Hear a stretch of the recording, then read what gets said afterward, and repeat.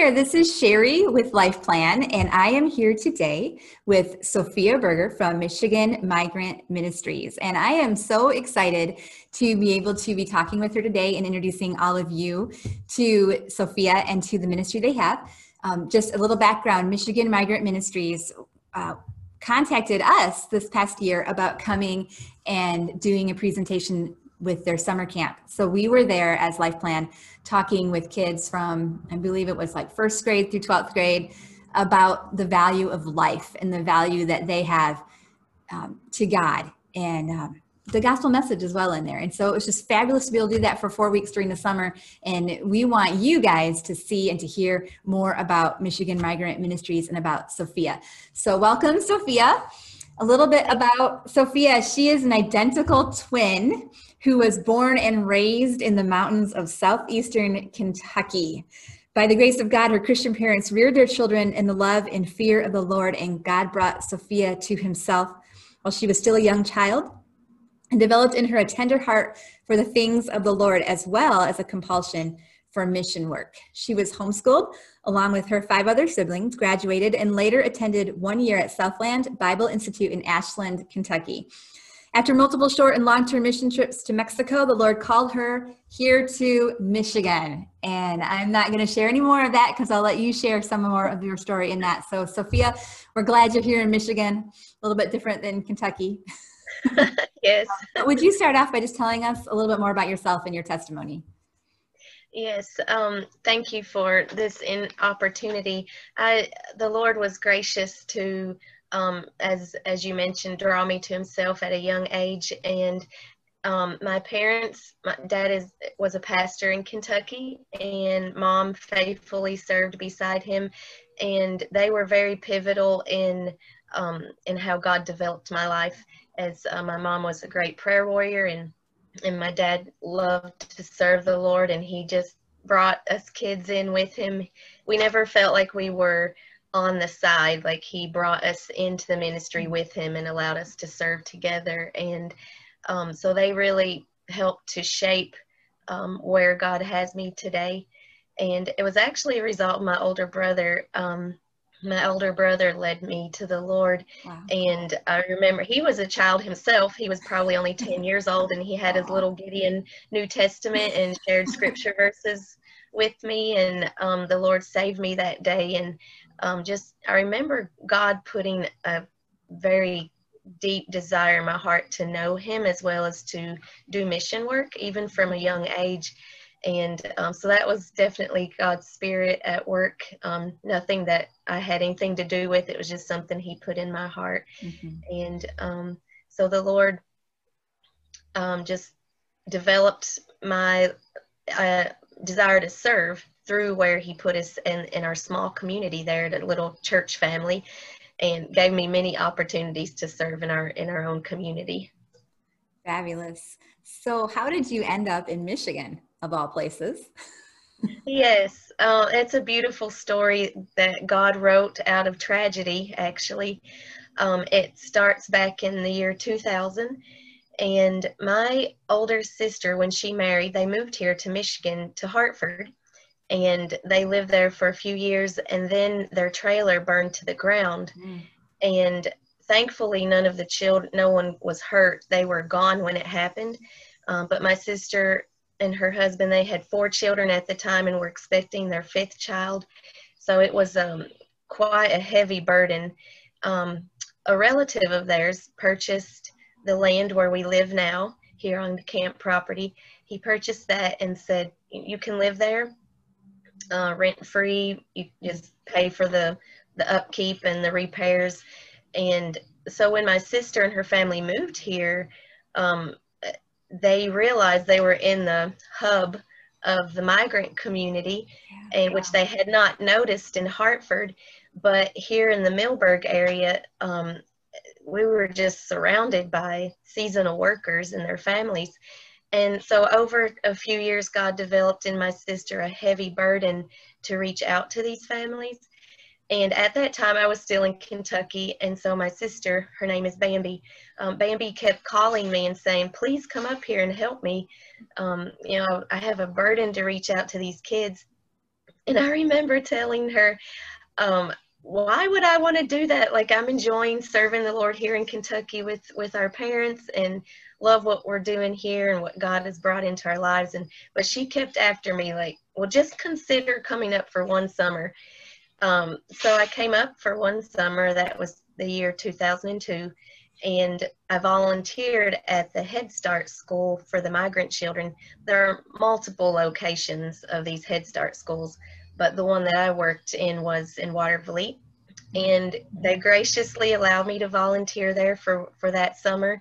I practically lived there. I was there about 8 hours a day all summer long. And many of the workers said, why don't you just get a job here? But by volunteering, I was able to have the flexibility to be in all the classrooms, as well as ride any of the bus routes that I wanted to ride. And that was God's way of showing me, helping me learn my way around, for one thing, and then discovering where all the migrant farms were. And so after that summer, God revealed to me that this was my calling in life. And Cheri, I have to tell you, I was not pleased at first.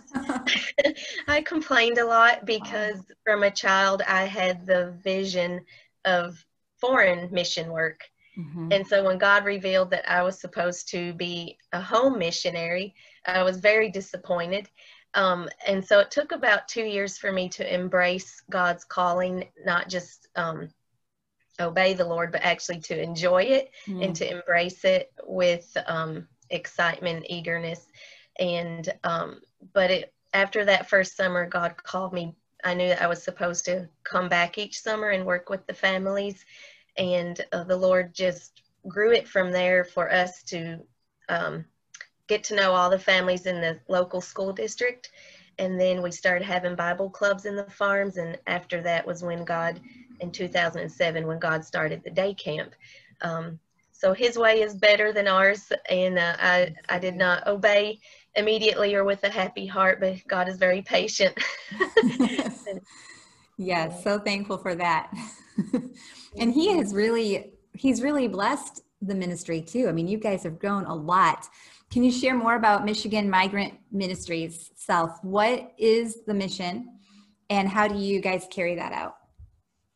Yes. Well, the Migrant Ministries was actually started as a result of my sister. So, and the burden God gave her, we can take no credit for it, but actually was just our families, how it started, just a burden God gave our family, and then God brought in more and more people to help. And so once day camp started in 2007 and started to grow, we saw a need to kind of make it an official organization just for people who were donating funds and things like that. It could be things were better kept track of, and it would be a mutual benefit to the givers and to the ministry. And so in 2015 is when it became a nonprofit. But the way that Michigan Migrant Ministries operates is mostly with the families during May through the end of October. But more and more families are staying here year-round, so that's great. That gives us an opportunity to minister to them more than just during the summer. Let's see, I'm not be missing a few things. What else? What was the rest of your question? Well, let's go to the day camp. So Okay. talk about the day camp, the summer day camp that you guys do. What does that look like, and how did that start? All of that. Right. Okay. The first thing that comes to my mind about the day camp, Cheri, is the fact that it requires the body of Christ working together, because it is an enormous effort, and it requires the hands, the feet, the nose, the eyes, the ears of God's people, because otherwise it would not be possible. When we first started day camp, we only had one school district coming, and just for 1 week. But God grew it to where it's now 4 weeks, and every week is a different school district. For example, our first week, we ministered to kids in our own neighborhood. And then the second week, we reach out to kids who attend school in Coloma and Watervliet. Then the next week is Eau Claire and Sodus. And then our last week of migrant camp is the Sister Lakes and Dowagiac and Hartford areas. So day camp, unfortunately, is only for 4 hours a day until we are able to obtain our official camp license. Sure. We're only allowed to operate for 4 hours a day. But one thing I've told our workers is that we do not babysit. Mm-hmm. We are not spending all this time, effort, and money to get the kids here just to entertain them. It's my desire, and I know the desire of the workers as well who work with us. It's our desire to teach the kids about the Lord. That's our number one goal, and it's not to entertain or help them have fun, although that's a nice side note. Yeah, the main goal is Jesus Christ. So day camp goes from 10 to 2 Monday to Friday, and it requires a lot more than just those 4 hours, though, because the only way for the kids to get here is through our bus routes. And so we organize bus routes, and we need bus drivers and things like that to workers who can come and help us get the kids here. Yeah, and you guys, you mentioned, you shared Jesus, and that was so evident when we were there. We could just see in the short amount of time that we were there, the love that your volunteers had for the kids and had for the kids, and just, it's just a very special place. You could feel that when you just stepped on the campus there. So what does a normal day of camp look like? You said it goes from 10 until 2. Walk us through that day. What's it like? What are the activities? What do you guys do? Sure. I'll start back us up to the staff meeting at 8 o'clock in the morning, because it's our day. It's a long day, even though the kids are only here for 4 hours. But we have a staff meeting at 8, and then around 8:30 to 8:45, the bus routes leave. Kids get back a little before 10 o'clock in the morning. From 10 to 11, we have our main Bible lesson. We memorize a verse together each day, and then have some songs. And so that takes up the first hour of camp. And then we have an hour of field games and activities. And after that, we provide lunch for the kids. And even during lunch, we try to our camp time is so short. We try to utilize every moment we have with them. So even during lunch, we're playing the songs and reviewing the Bible verses and just talking with the kids and mingling with them. Immediately after lunch, we have about a half an hour of what we call our missions time. That could be anything from, like with your group, we had you come in at that half-hour segment. We do missionary stories during that time, or the biography of a Christian that has had an impact on our world. So that's from 12:30 to 1. And then from 1 to 1:20, we have a small group time. And I really like that small group time because it causes us to slow down, ask questions with the kids if they have anything they need to talk about. It's also a time to review the lessons they heard from earlier in the day. They get to quote their Bible verse during that 20-minute segment. But our workers have often said that small group time is really good for connecting on a more personal level with their children in their group. And then is our last activity of the day from 1:20 to 2 o'clock. The kids have an opportunity to choose if they're going to do the zip line, the slip and slide, the hay ride, football, soccer, volleyball, basketball. So that's their last activity of the day, is like free time for them. So fun. Yeah. Bring them back in at 2 o'clock and get back on the buses. And when the bus routes get home, then we have another staff meeting and kind of debrief, pray for the children, and talk about how to prepare for the next day. So it's a long day, but exciting, and it's so worth it. Yeah, that is a long day. Now, the volunteers, the people that come in for the staff, are they all volunteers? They are. None of them have ever been paid. Many of them take off the whole month of August. They take off work to help the whole month. Some come for just 1 week. Some come for 2. But everybody who comes is a volunteer, and they're, you know, stopping their summer schedules to be able to come and participate. Yeah. Wow. Wow. Fabulous. So what are the ages of the students that you minister to? We, day camp is for ages 5 years up through till, well, 18 or until they graduate. Okay. Normally though, because we're working with migrant families, the seasonal workers, they often have their children start working when they're 13 or 14. So even though camp is offered up to the age of 18, we normally don't have students older. We don't have very many students older than 14 or 15. Mostly they're already in the packing house, They're packing up working. tomatoes or cucumbers, or in the fields. So our biggest age group would be that, you know, the from 5 to 14, and then we get some older students who might not yet be working.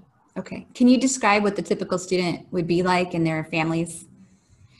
Yes, that's a great question. First of all, the seasonal workers families are, to me, they seem very humble. Hmm. They are grateful for day camp. That's the highlight of their summer.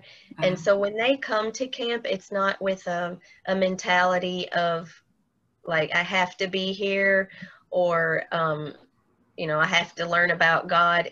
They come with a great eagerness. Um, these families also are, in general, anyway, the Mexican culture is very generous and giving. And so these students have learned that from their families. And so often when I go to visit them in the farm, they'll offer me a bottle of water, or, you know, they'll give me a bag of tomatoes or a little box of blueberries. They're just a very generous culture, and they've passed that on to their children. The children themselves have a difficult time in school, many of them, not all of them, but they, because of being uprooted in different school districts, going back and forth from season to season, some of them kind of fall through the cracks. And so even though they're very, very intelligent children, they just lose some of their education because of being switched back and forth from school to school. And so not too many of them are good readers.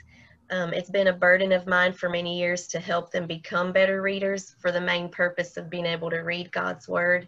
But that's definitely a need in their lives, is being able to have tutoring in their reading abilities. Something else about the families. Look at my, the children are very eager to start working.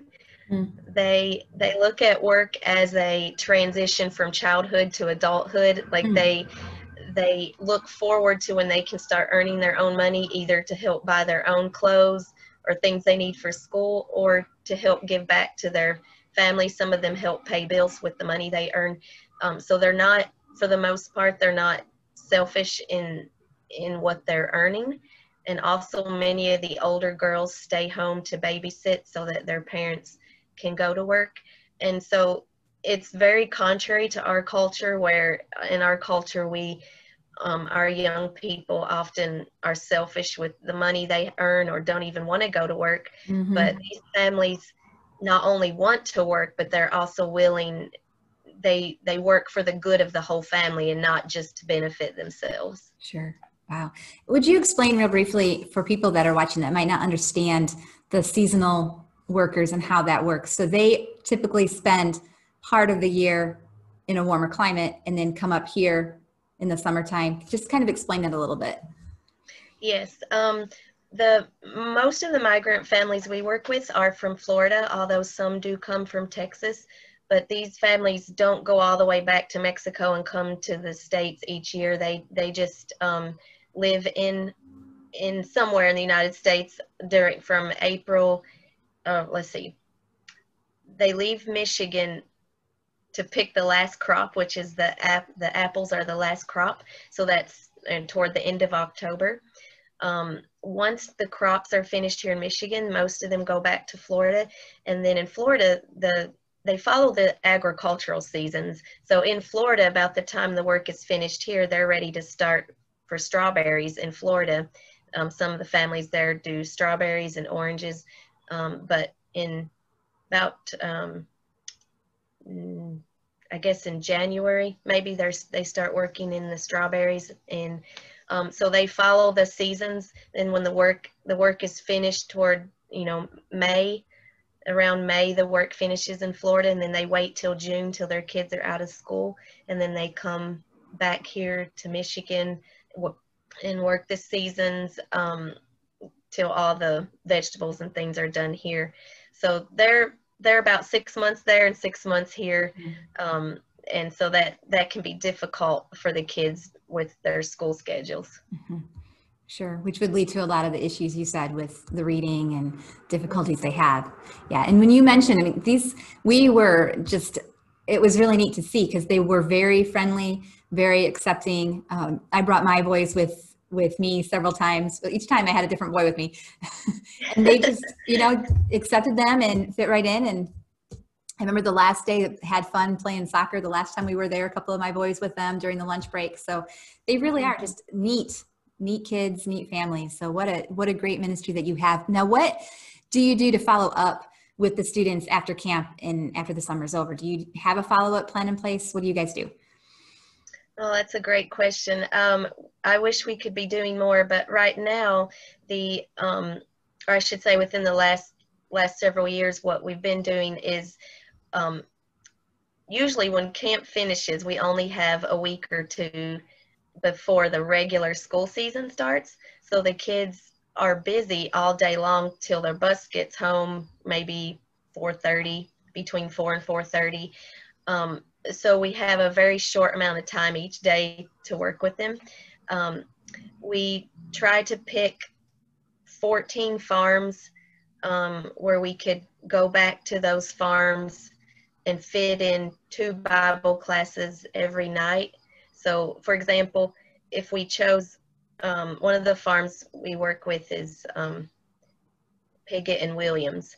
And so if we were to say we're going to have a Bible study at 5 o'clock at the Piggott farm and then 7 o'clock at the Williams farm, then we would be back at their farm every Monday at 5 and then at the other one at 7. So the kids know what day to be watching for us. But so even though we can only fit 2 Bible studies in a night, the max that you could do in even 1 week's time would be 14 farms. And so many farms get left out as far as we can't reach everybody when we have, over 300 students. And so that part disturbs me that we don't have more people to be able to go out and follow up better with these children. And so we'll be out in the farms with them for a few hours every week in order to answer their questions, pray with them, do a Bible study, play with them, and so we do that all the way up till the time that they leave in October. Wow, wonderful. One question real quick, I didn't give you this ahead of time, but how did COVID change things for you guys this summer? Oh, it was hard. That's one of the biggest things that it changed for us was fewer students, because the Head Start school, the Migrant Head Start school, did not open this year, which meant that many of our students, our older students, had to stay home in order to babysit the children who were 5 years and younger. Anyone who had kids 5 years and older, they could come to camp, but the families who had siblings younger than 5 years, they had no one to babysit. So the older students had to forego coming to camp in order to babysit their younger siblings. And so that was the biggest way that COVID hindered us this summer. The kids were very disappointed that they had to stay home from camp. But one of the things that we tried, though, was to live stream. And so we made our Bible lessons during camp available on live stream, and just hope that some kids were able to receive a blessing by joining us through live stream, even though they couldn't be here in person. So how many students did you have this summer? We had a total of 131. Normally we have between 315 and like 380, like so about a third, of what we normally have. Yeah, wow. But it But is fantastic that you were able to still have camp and still oh have them. yes, we told the kids it was an answer to prayer. And Cheri, in some ways it was a blessing to have a smaller group because we could focus more one-on-one with the children who were there, be able to dedicate more time to them personally instead of having to spread ourselves out so thin. So the Lord knows, and Yeah. we weren't disappointed with fewer numbers because we were still able to have camp, and we were still able to minister to the kids who came. Yeah, yeah, wonderful. So what types of let's talk about volunteer needs first. You run on volunteers, your camps. So what type of volunteer needs do you have? And if somebody wanted to volunteer with you, how do they go about doing that? Yes, first I should say that they do not have to be bilingual to work with us.